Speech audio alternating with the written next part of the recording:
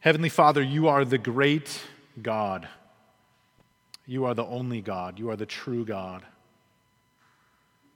From you proceeds everything that is beautiful, everything that is good, everything that is true. You are patient and kind and merciful. You're steadfast in your love. Your providence rules over all of creation, from the highest mountaintops to the tiniest blade of grass. Every beating heart owes its life to you. And we praise you that you have made us, that we are fearfully and wonderfully made in your image, that you've expressed your love for unworthy sinners like us in your Son, Jesus Christ, who became true man and who shed his blood and died that we might be redeemed and saved and forgiven for our rebellion against you. And Lord, we give you thanks for who you are and for everything that you have done. And we ask that as your word is proclaimed this morning, that your Spirit would move and minister to our hearts. Lord, that we would be challenged to be more humble and encouraged to be more gracious, that we would be just stricken by your grace and goodness to us. Lord, would you help us to be attentive and to receive the word with joyful hearts, that we might love you more and know you more. In Christ's name, amen. Well, hopefully you're in 1 Peter chapter 4 with me. Maybe you noticed that last week my family was not here. Maybe you didn't notice, maybe you didn't care. That's fine too. But we were not here, and the reason is we were picking our children up from a camp that they attended in the Midwest. And my kids got to go to this camp with a bunch of my nieces and nephews, their cousins.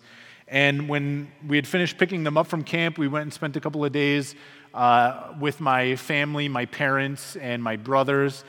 And they have this kind of sweet gig where in this suburban town, my parents live in this house, my younger brother lives right next door, and my older brother lives just a couple of blocks away. And they're so close, in fact, that when we wanted to go over to my older brother's house, we would just walk because it was within walking distance with no problem. And so at one point, my oldest daughter, Karis, who's 12, she came to me while I was doing something, and she said, hey, can I walk over to Uncle Jeremy's house? And I said, yeah, that's fine. She said, I don't know exactly how to get there. And I said, okay, no problem. I'll make you a little map. And I drew her a map with some very simple directions. It's not difficult.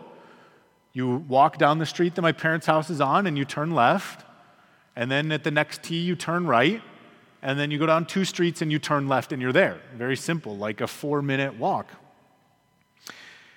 But I found myself thinking as I handed her this map and these directions, man, if she messes up even one of these turns and goes the wrong direction, she doesn't have a cell phone, she's not familiar with the area, like she is lost and gone, and I don't know how we'll find her. Because that's the nature of directions, isn't it? If you need to reach a destination that is to your left, you cannot get there by going to your right. One direction excludes the other direction. And if you need to end in a location that's to the south, you'll never make it there by going north. Now, I understand the earth is round. Don't give me that. You get the point. And the same is true with righteousness and with holiness. If your desire is to go in the direction of Jesus and be like him, you'll never get there by turning towards sin. If you want to be a citizen of the kingdom of God, you cannot arrive there by walking the path of worldliness. You cannot be obedient to the will of God and at the same time live under the passions of the sinful flesh. And so to be a disciple of Jesus is to make a hard right turn when the entire world is screaming at you, go left, go left, go left. To be a Christian is to go directly north when all the masses of people are streaming to the south. You see? So let's read 1 Peter chapter 4, and I'm going to read verses 1 through 6, even though I know you guys dealt with the first couple of verses last week. The Apostle Peter writes, "Since therefore Christ suffered in the flesh, arm yourselves with the very same way of thinking. For whoever has suffered in the flesh has ceased from sin, so as to live the rest of the time in the flesh no longer for human passions, but for the will of God.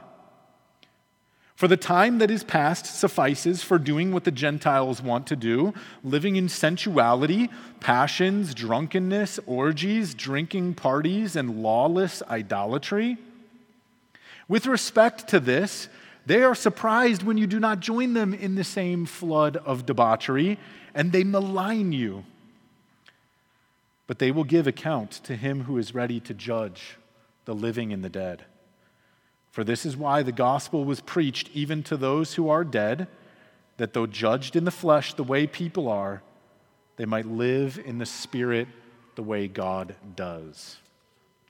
Now again, I know last week Gabe preached on verses 1 through 2, so I'm going to focus on verses 3 through 6, but I just want you to look at verse 2 because I think it's essential to kind of understand one of my key points here.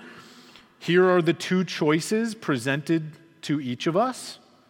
We can either live for the flesh, those sinful human passions that entice us and tempt us, or we can live according to the will of God, which has been clearly revealed to us in the Scriptures. But it's an either-or choice, my friends. It is not a both-and. You cannot have a little bit of one and a little bit of other. You cannot stand with one foot in and the other out. You cannot walk down both roads because they are divergent paths. You must set your face toward Jesus and fight with every fiber of your being this fight that is difficult in order to draw close to him.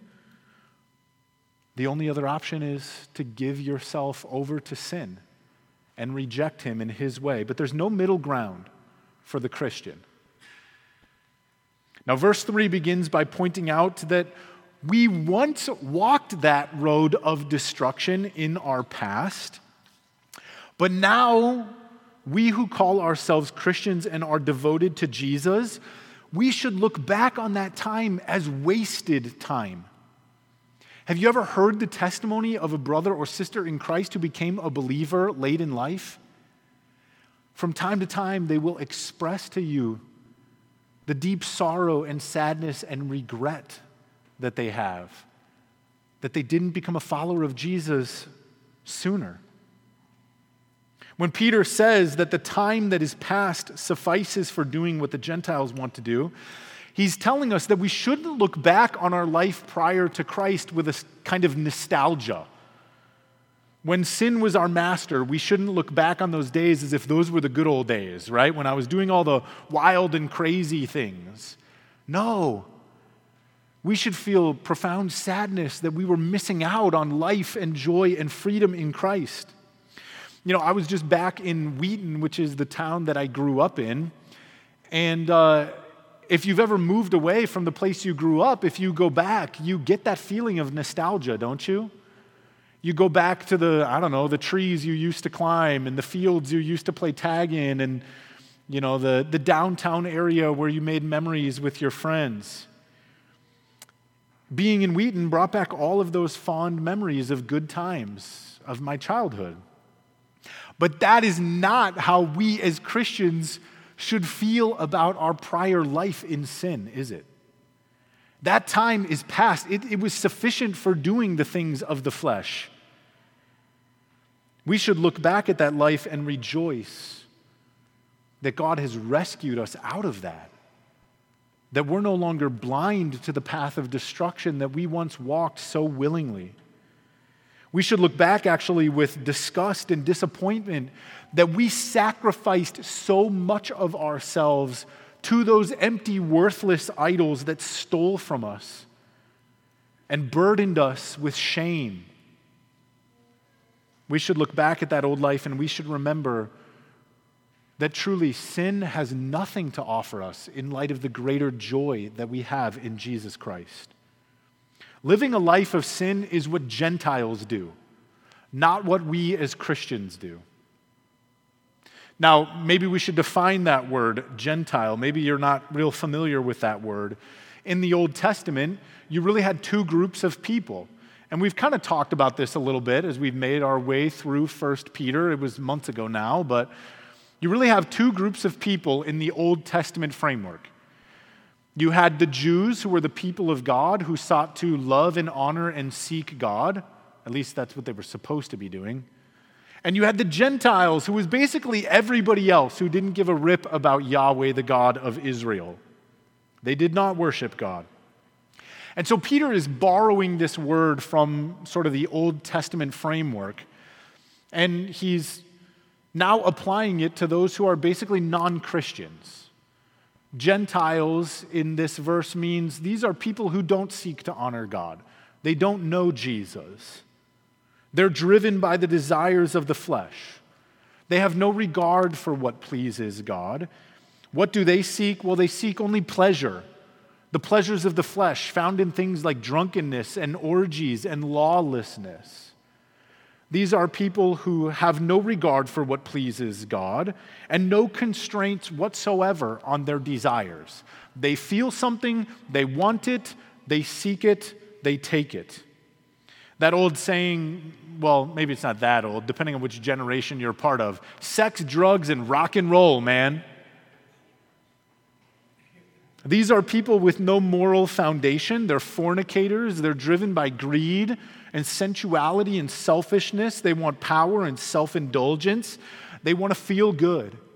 And so in seeking that good feeling, they'll do whatever's necessary. They'll chase whatever shiny thing offers the next fix.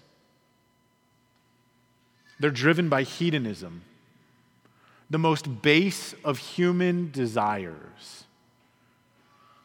And this is why our culture now has an entire month called Pride, given over to the worship of sexuality, the worship of things that are contrary to God's commands. And it's brazenly called pride, which, isn't that hilarious? Like, that itself is a sin. And look, I can say all of these things, and maybe you're sitting there and you're going, yeah, that Pride Month and those people and all those terrible things that they do, right? It's easy to fall into that temptation for us to become proud as we look upon these sin-loving Gentiles and say, shame on them for the way they live lives that dishonor God. But we should also pity these people. Their gods are so small. What they offer is so insignificant. Their lives are driven by nothing more than petty pleasure. And we should be humbled as we think about the state of rebellion that they're in, because where would we be apart from grace?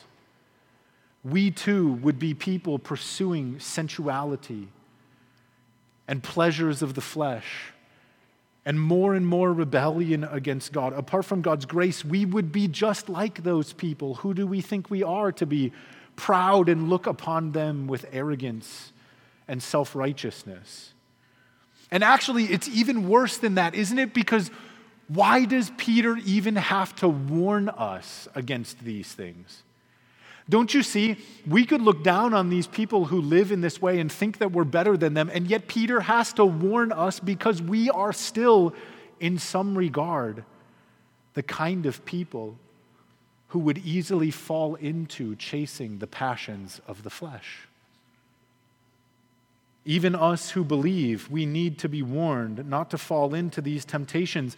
As much as we want to walk the road of righteousness because the Spirit of God lives in us and has made us alive, don't we feel the temptation day by day to turn around and go back to the life that we once lived, to fall into those passions of the flesh? And what can keep us from that? Nothing except clinging to the feet of Jesus. Like Hebrews said, fixing our eyes upon him. continuing to remain in his grace and his mercy, shunning our pride in our own efforts and looking only to his mercy. The Gentiles, the non-Christians we know, they need God's grace to rescue them out of debauchery. And you and I, the Christians that we know, we need God's grace to keep us in obedience and faithfulness. But look, maybe there's someone in the room who hears this list of sensuality that Peter gives us, and you think, what's the big deal, man? Like, why is the Bible so against these kinds of things? What's so bad about this? Like, who cares if people want to go and enjoy the things they enjoy in Pride Month and stuff like that? Why does God oppose sensuality, and why does he hate our passions so much? And what's so bad about seeking pleasure?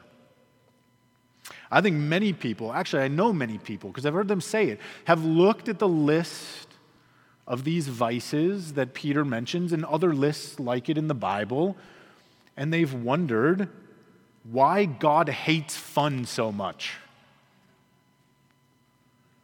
They see God as this cosmic cop waiting around the next corner, just eager to bust the person that he sees having a little too much fun on the highway of life.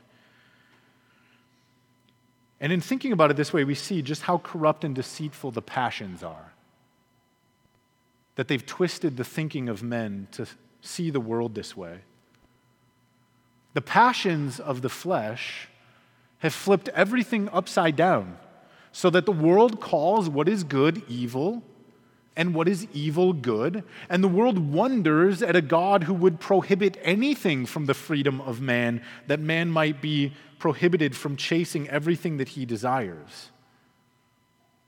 But the reason why God prohibits these kinds of things, why God commands his people to abstain from drunkenness and orgies and the passions of the flesh, lawless idolatry and sensuality, is because the all-wise Creator God made and designed the human creature, and he knows us in and out.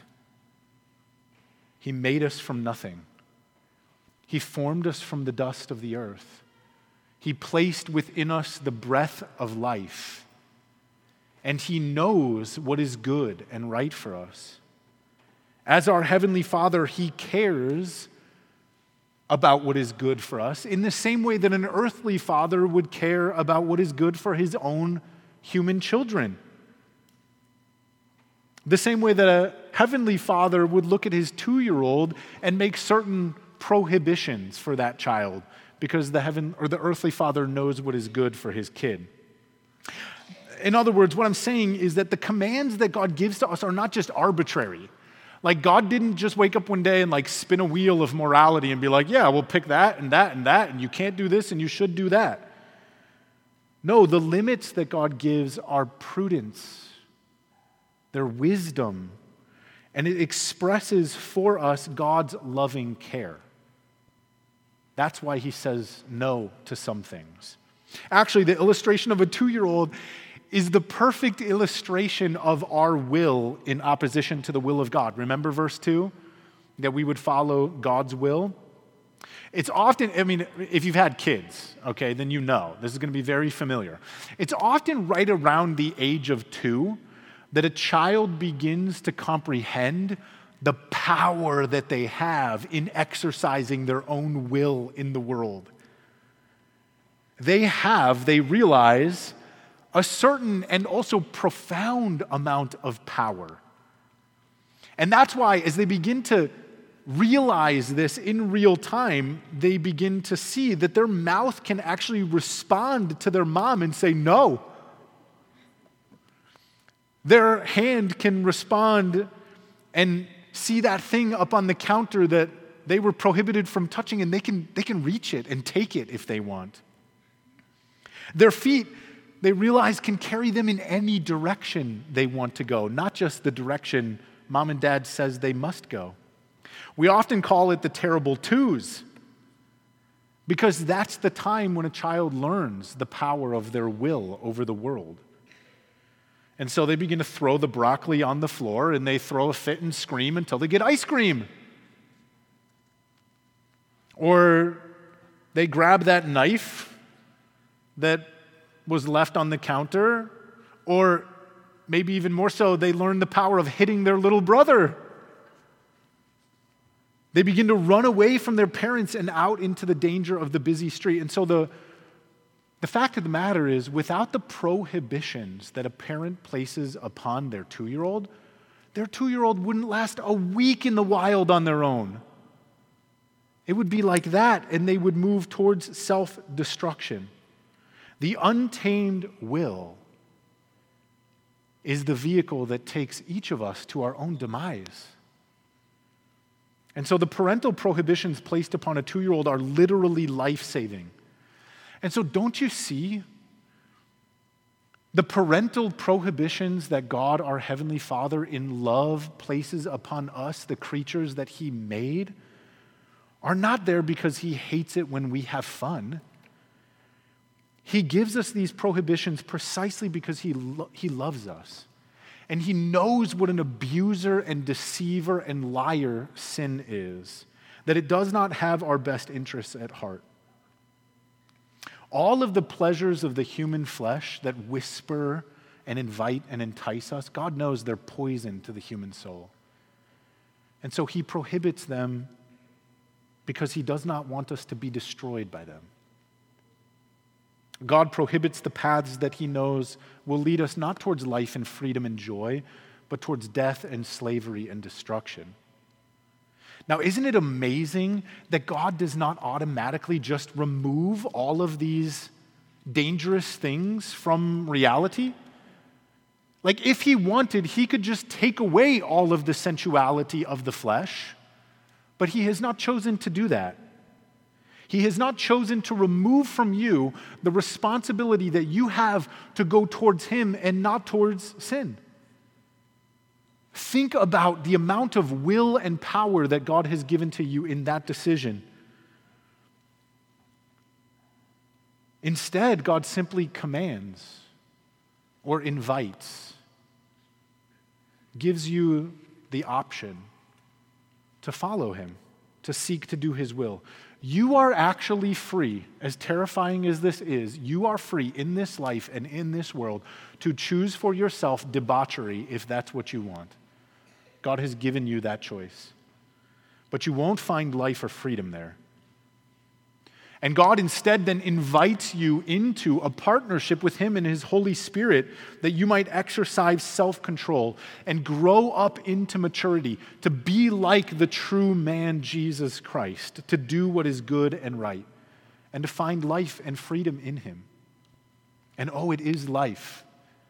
And oh, it is freedom. The commands He gives are not burdensome. But God does not automatically eliminate all the bad options because He wants you to be a stout-hearted, virtuous person who would choose of your own free will to do what is good and honorable in His eyes instead of choosing evil. Now, He does command what is right, and He expects it, and He calls us towards eternal things, and He empowers us with His Spirit, and He makes us wise with His Word, and He encourages us with His community of love. And so He's given us the resources that we need to live a life of righteousness and holiness in His eyes.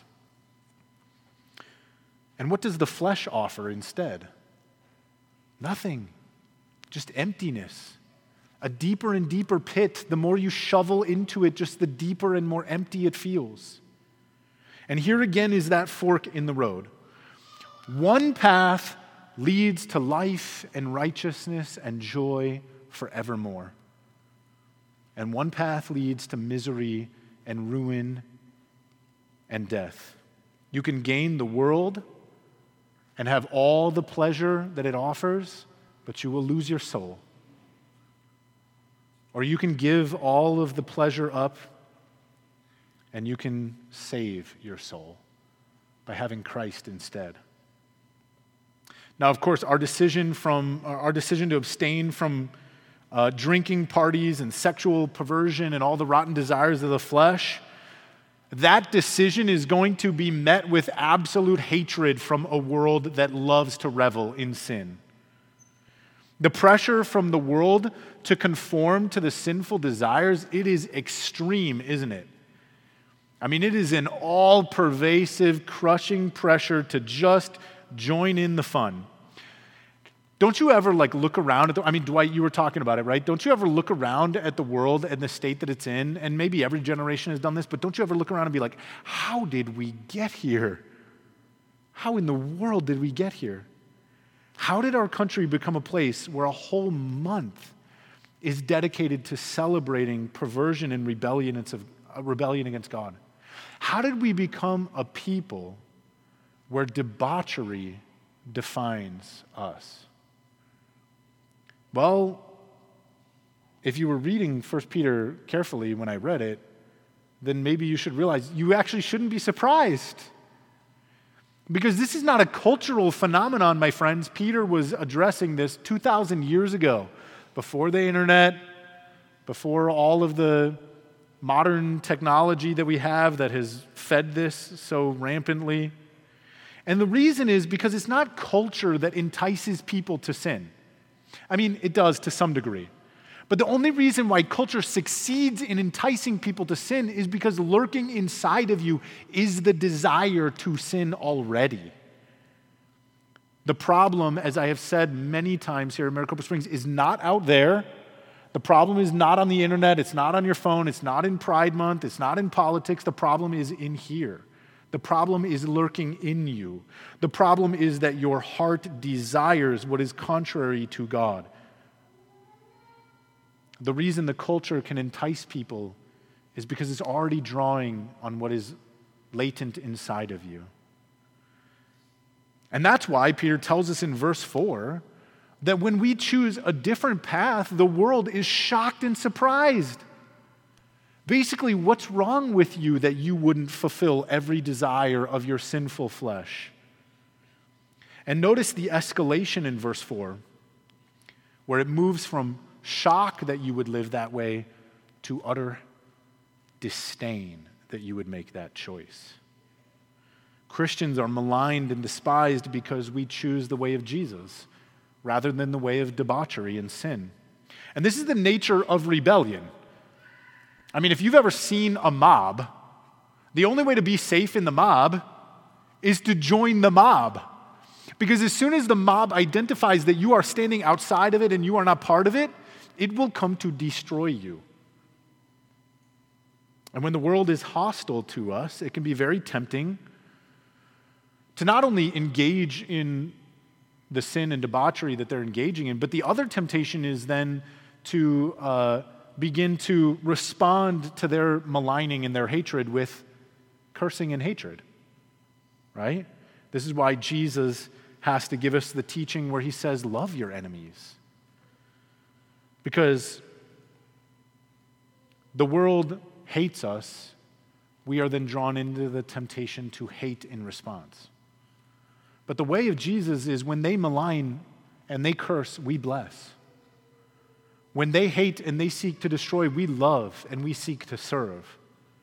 See, we cannot allow the sin of pride and hatred to sneak in the side door while we are fixing our eyes in defense against the sins of debauchery, the sins of lust, the sins of sensuality. Because arrogance and hatred are contrary to the way of Jesus just as much as any sinful passion. So be on your guard there as well. And the truth is, we don't really need to get caught up in thinking about how other people live their lives, right? Do you find that temptation? You look at the world and you want to stand in judgment on them? Peter tells us in verse 5, that's already taken care of. The world in its debauchery will have to give an account before the judge of all the earth. And so you don't need to be that judge. I mean, we do need to say to the world, you're in danger, and the way that you're living your life will lead to destruction. We do need to say that. We do need to boldly tell people that they need to repent of their sin. But after that, we can simply rest in the fact that every person will give an account to the just and righteous God of all the earth. There will be a reckoning. But that part is God's business. It's not our business. Our business is to focus on Christ and to seek to do what pleases him, to do his will. And let us remember in that we have a will that is our power, that we must exercise over our actions to choose to do what is good so that we might bring our lives into conformity with Christ. Hebrews chapter 12, you heard it, verses 1 through 3. Let me read it again.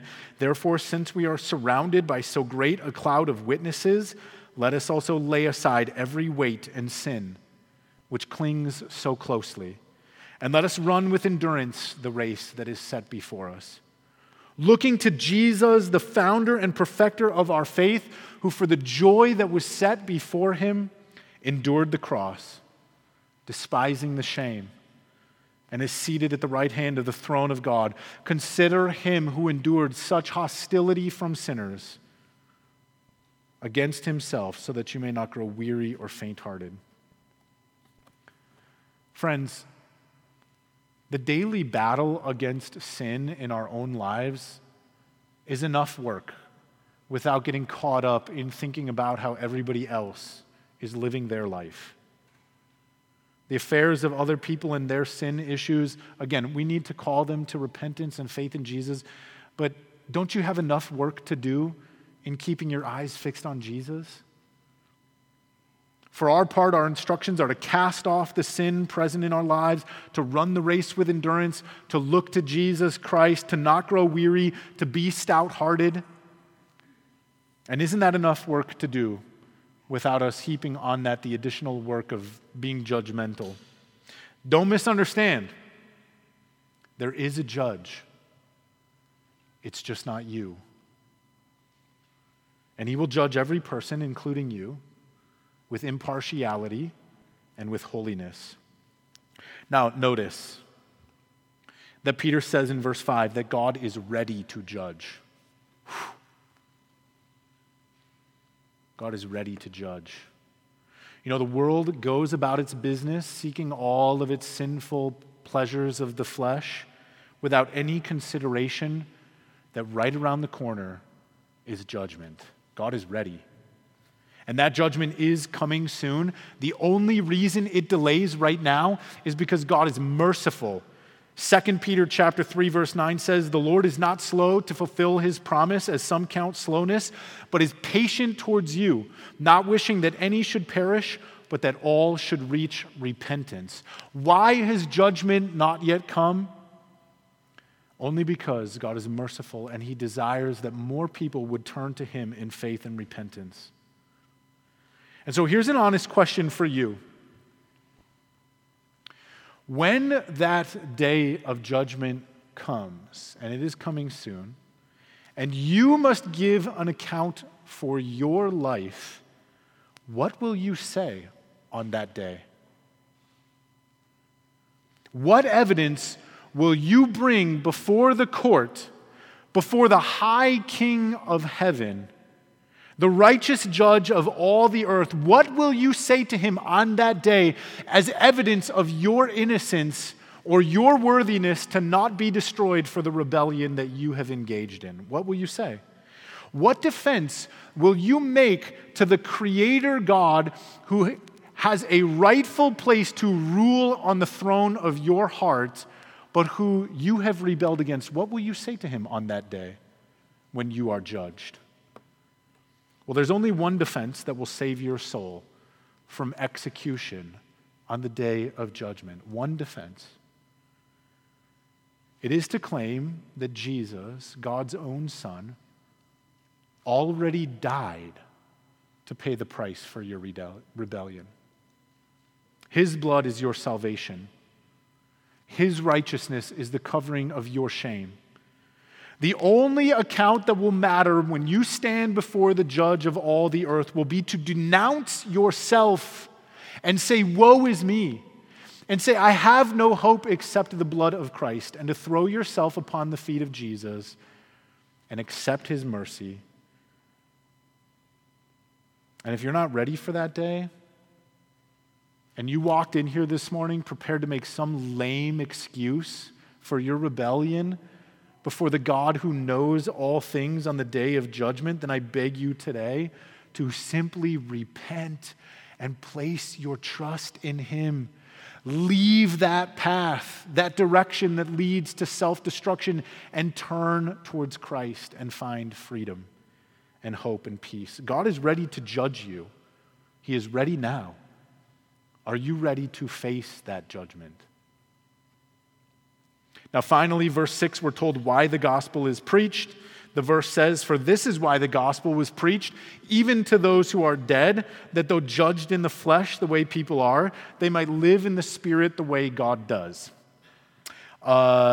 This is the part of the sermon where it's difficult to make it to the finish line, especially when I'm going to talk about grammar. But let's do it anyway, okay? This is a grammatically strange verse. It raises a couple of questions. Is Peter saying that those who have heard the gospel heard it after they died? Is that what he means? And what does it mean to be judged in the flesh? Okay, I think there are a few options here, but I'm going to spare you all the options for the sake of time. I'll just give you my perspective here. I believe Peter is saying, he's referring to when the gospel was preached to people who were living, and they believed it, but they still died. That's kind of problematic, actually, unless you understand that physical death is God's judgment upon mankind for the sin of Adam. See, you are still going to be judged in the flesh. On the day that you die, that is a form of judgment. It is God's judgment upon mankind for Adam's sin. So to be judged in the flesh is to die, and all people will die, therefore all people will be judged in the flesh. But there's a greater and even more terrible judgment that comes after that. That's the judgment where you must stand before God and give an account for your life. Not for what Adam did, but for what you have done. And the outcome of that judgment will either be that two-path, right? Either spiritual life or spiritual death. If you are in Christ, you will live. If you are apart from Christ, you will die. And so what Peter's saying here is that even though people who received the gospel still died, they were judged in the flesh because all people will die like Adam died. Receiving the gospel means that they will live spiritually. Live forever, like God himself lives forever. In other words, the gospel does not save from physical death. All of us will die. But the gospel has been preached so that those who believe might escape the second death, spiritual death. And now we come full circle, and I'll close with this, I promise. I would ask you, what kind of life will that spiritual life, like God's life, be? What would it look like? What kind of life is it?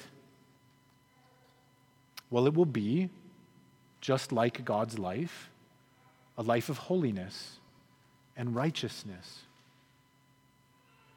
And if that is to be our eternal life, yet to come, then what would prevent us, if we're in the gospel now, from living that kind of life now? Do you see? Many people live as Christians waiting for the resurrection, but the resurrection reality is already ours in Christ Jesus through the Spirit of God in us. Go back to verses 1-3. "Since therefore Christ suffered in the flesh, arm yourselves with the same way of thinking. For whoever has suffered in the flesh has ceased from sin, so as to live for the rest of the time in the flesh, no longer for human passions, but for the will of God. For the time that is past suffices for doing what the Gentiles want to do." So Peter has now come full circle, and he says, think about your life forever in God. That's your life now. The gospel has been preached so that we might escape judgment, that is true, but also so that we might live each day now for the will of God.